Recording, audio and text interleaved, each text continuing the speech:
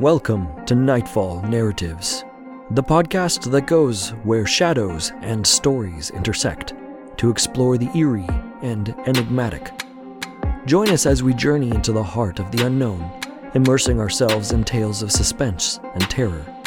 In each episode, we'll either read a spine-tingling tale, or we'll take a closer look at the art of writing, unraveling the mysteries of storycraft that make such tales so eerily effective. So, sit back, relax, and feel the embrace of the mysterious as we embark on this journey into the heart of the night.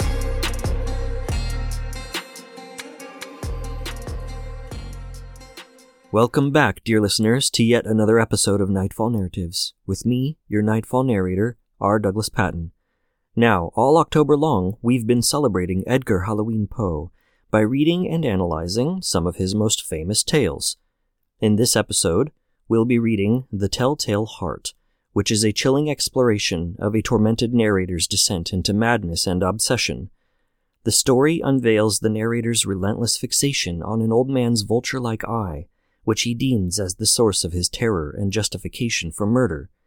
As the tension escalates, the reader is drawn into the dark labyrinth of the narrator's fractured psyche, feeling their own heart quicken with each beat as they witness the eerie crescendo of paranoia, guilt, and the relentless, maddening sound of the telltale heart echoing through the chambers of their own imagination. Poe masterfully unravels the thin line between sanity and insanity, leaving readers haunted by the haunting beat of that heart long after the story's conclusion. And be sure, of course, to stick around for the follow-up episode, as we'll discuss the psychological concept of guilt and madness as it relates to this tale. We'll also discuss, of course, as always, how you can implement this concept in your own storycraft. So, without any further fanfare, Nightfall Narratives presents The Telltale Heart by Edgar Allan Poe. True, nervous, very, very dreadfully nervous, I had been and am, but why will you say that I am mad? The disease had sharpened my senses, not destroyed, not dulled them. Above all was the sense of hearing acute. I heard all things in the heaven and in the earth. I heard many things in hell. How then am I mad? Hearken and observe how healthily, how calmly I can tell you the whole story. It is impossible to say how first the idea entered my brain, but once conceived, it haunted me day and night. Object there was none. Passion there was none. I loved the old man. He had never wronged me. He had never given me insult. For his gold I had no desire. I think it was his eye. Yes, it was this. He had the eye of a vulture, a pale blue eye with a film over it. Whenever it fell upon me, my blood ran cold, and so by degrees, very gradually, I made up my mind to take the life of the old man and thus rid myself of the eye forever. Now, this is the point. You fancy me mad. Madmen know nothing, but you should have seen me. You should have seen how wisely I proceeded, with what caution, with what foresight, with what dissimulation I went to work. I was never kinder to the old man than during the whole week before I killed him. And every night, about midnight, I turned the latch of his door and opened it, oh, so gently. And then, when I had made an opening sufficient for my head, I put in a dark lantern, all closed, that no light shone out, and then I thrust in my head. Oh, you would have laughed to see how cunningly I thrust it in. I moved it slowly, very, very slowly, so that I might not disturb the old man's sleep. It took me an hour to place my whole head within the opening so far that I could see him as he lay upon his bed. Ha! Would a madman have been so wise as this? And then, when my head was well in the room, I undid the lantern cautiously. Oh, so cautiously. Cautiously, for the hinges creaked. I undid it just so much that a single thin ray fell upon the vulture eye, and this I did for 7 long nights, every night, just at midnight. But I found the eye always closed, and so it was impossible to do the work, for it was not the old man who vexed me, but his evil eye. And every morning, when the day broke, I went boldly into the chamber and spoke courageously to him, calling him by name in a hearty tone and inquiring how he has passed the night. So you see, he would have been a very profound old man indeed to suspect that every night, just at 12, I looked in upon him while he slept. Upon the 8th night, I was more than usually cautious in opening the door. A watch's minute hand moves more quickly than did mine. Never before that night had I felt the extent of my own powers, of my sagacity. I could scarcely contain my feelings of triumph. To think that there I was, opening the door, little by little, and he not even to dream of my secret deeds or thoughts. I fairly chuckled at the idea, and perhaps he heard me, for he moved on the bed suddenly, as if startled. Now, you may think that I drew back, but no. His room was black as pitch, with the thick darkness, for the shutters were close fastened through fear of robbers, and so I knew that he could not see the opening of the door, and I kept pushing it on steadily. I had my head in and was about to open the lantern when my thumb slipped on the tin fastening, and the old man sprang up in bed, crying out, "Who's there?"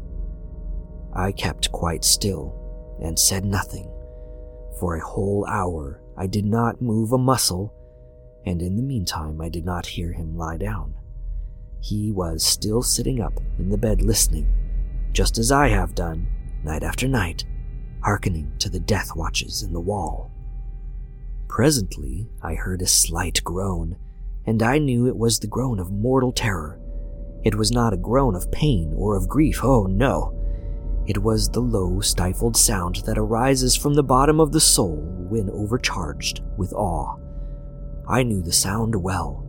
Many a night, just at midnight, when all the world slept, it has welled up from my own bosom, deepening with its dreadful echo the terrors that distracted me. I say I knew it well. I knew what the old man felt and pitied him, although I chuckled at heart. I knew that he had been lying awake ever since the first slight noise, when he had turned in the bed. His fears had been ever since growing upon him.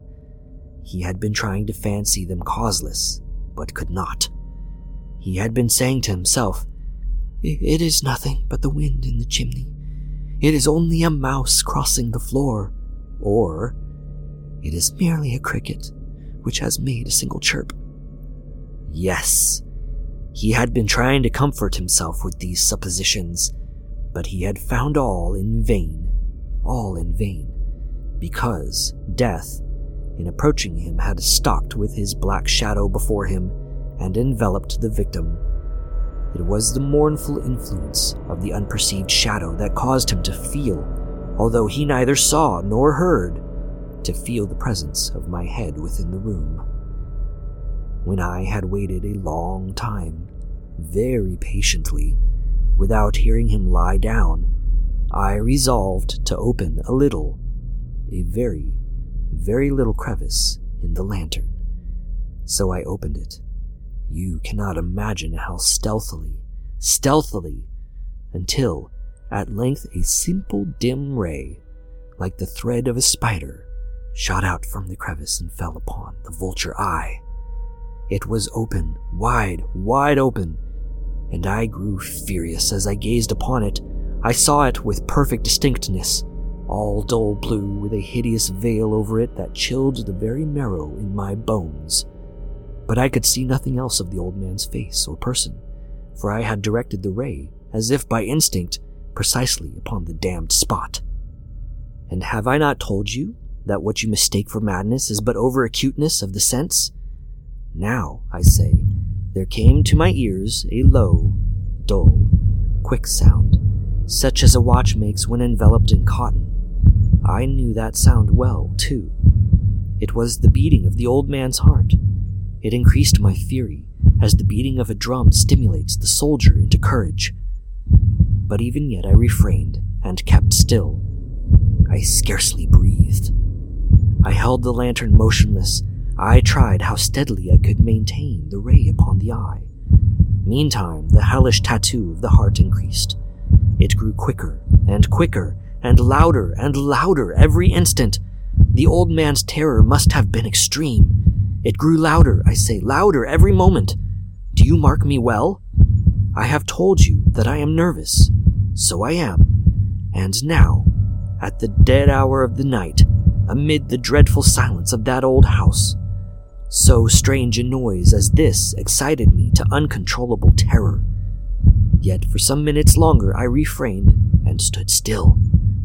But the beating grew louder. I thought the heart must burst, and now a new anxiety seized me.